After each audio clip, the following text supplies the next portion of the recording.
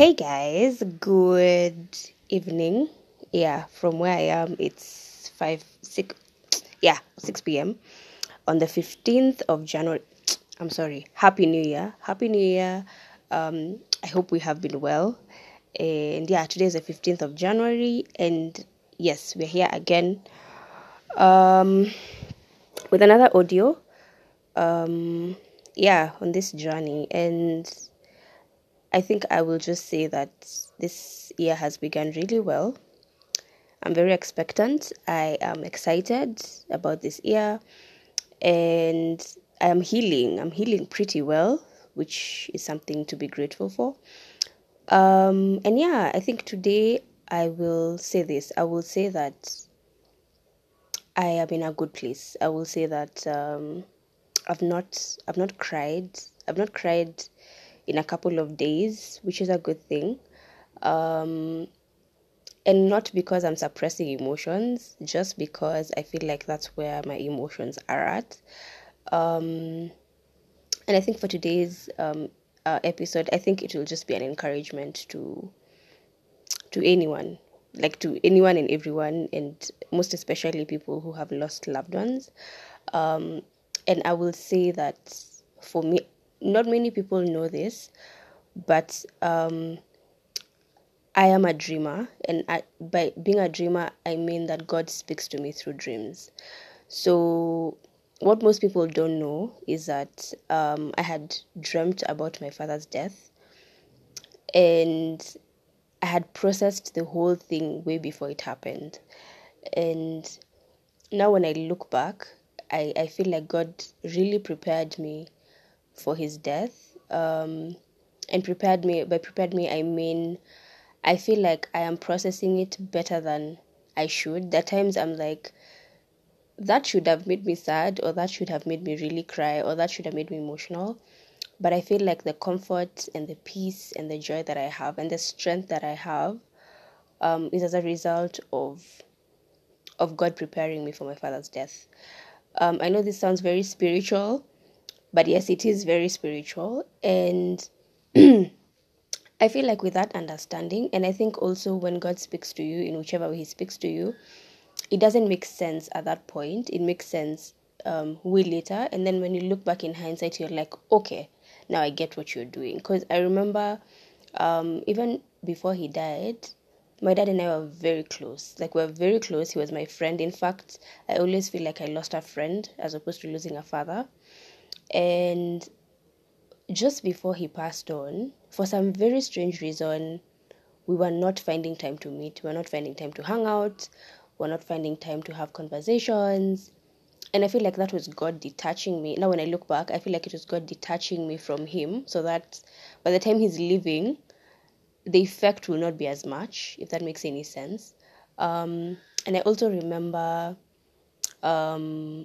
he, like, maybe a week or two before he passed on, he constantly used to tell me that he loves me. Something which my dad never used to. He was not very expressive with his emotions, but for some reason, especially the week before he passed on, every single day he used to send me a message very early in the morning. He's like, "Oh, Sheila, my daughter, I love you very much. I know you're going to be a great woman." Like, he'd send me really affirmative messages, which was very strange. Now when I look back, I'm like, okay, now I think it makes sense.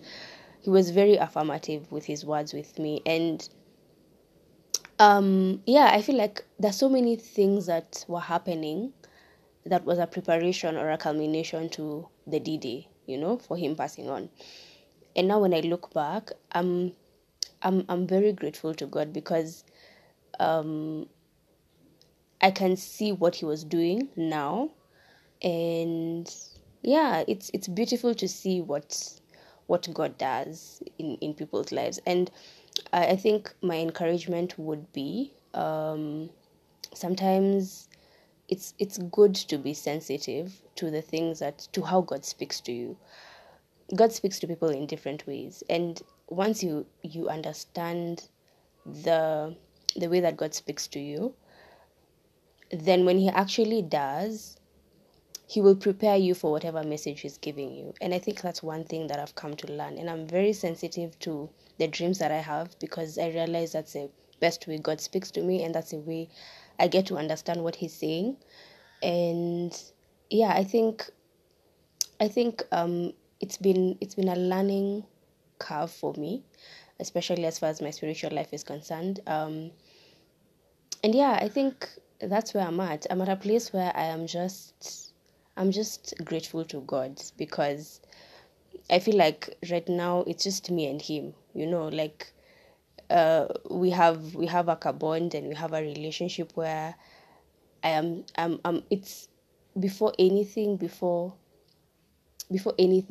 else, I think I always have to consult with him, and I pray that I stay in this space, because yeah, the things that God can do are just way beyond us. And also one thing that has also kept me going, I think I've said this before, is the fact that on the day that my dad passed on, I had posted something in the morning, and I think it's always a constant reminder of God telling me, you don't have to worry about anything, because I have you. Like, I got you. You are my daughter, you're my baby, and I have you covered. And yeah, I think today, as I record this, I have so much peace and so much joy, and I'm just grateful for this far. When people keep on telling me, you're such a strong woman, you have so much grace, you're handling your father's grief with grace. Some are confused that, like, is she really mourning? Is she going, like, is it going to hit her later, because she's really keeping it together? And I think it's not my strength, to be honest. I feel like sometimes I also want to be sad and be mellow and think about him and feel, but I don't have that. I think God has given me so much comfort that I can't afford to sulk. I can't afford to put myself in a position where I feel like I'm defeated or I'm overwhelmed. And yeah, for those people who are concerned about my grieving, you guys, I'm fine. Like, I'm super okay. I am comforted in the Lord. I am peaceful. I have so much joy. I have so much encouragement to give out to people. And yeah, I think that will be my encouragement for this year and for going forward. It's been 7 months now, and it still feels like yesterday. And yeah, I'm great. I'm expectant. I'm really expectant for this year. Last year was heavy, and I think this year is just the year of settling down and just finding myself again, reevaluating my emotional life, my emotions, reevaluating my relationships. I was actually telling a friend of mine, actually two of my friends, I was telling them that I think this year I want to love people more intentionally, because last year at a time like this, my dad was alive, and we thought we'd see the end of the year together, but it didn't happen. So I feel like I want to be more intentional about how I love the people around me, more intentional about how I relate with my friends, how I relate with my family, because you never know. We started this year together. We may not end this year together, and that's just how sad life can get. So with the little time that you have, I think it's good to just appreciate the people in your life and just understand that tomorrow is not a guarantee. And while at it, just live your best life. I think my mantra for the year is just living my best life. Any opportunity that I have to have a good time, I will grab it with both hands. And I think as we start the year, I just want to encourage people to just be more intentional about how you live your life. Be intentional about your relationship with God, because at the end of the day, he's the only person who knows you, knows your future, knows everything about you. And so you owe it to him to just want to hear what he has to say about your life. So yeah, I think that's what I'm going to say for today. Yeah, I hope to see you next, or to see you. I will hook up with you guys again on the 15th of February. yeah, that's next month. Yeah, we see what will have happened by then. So have a blessed day, blessed morning, blessed evening, blessed everything.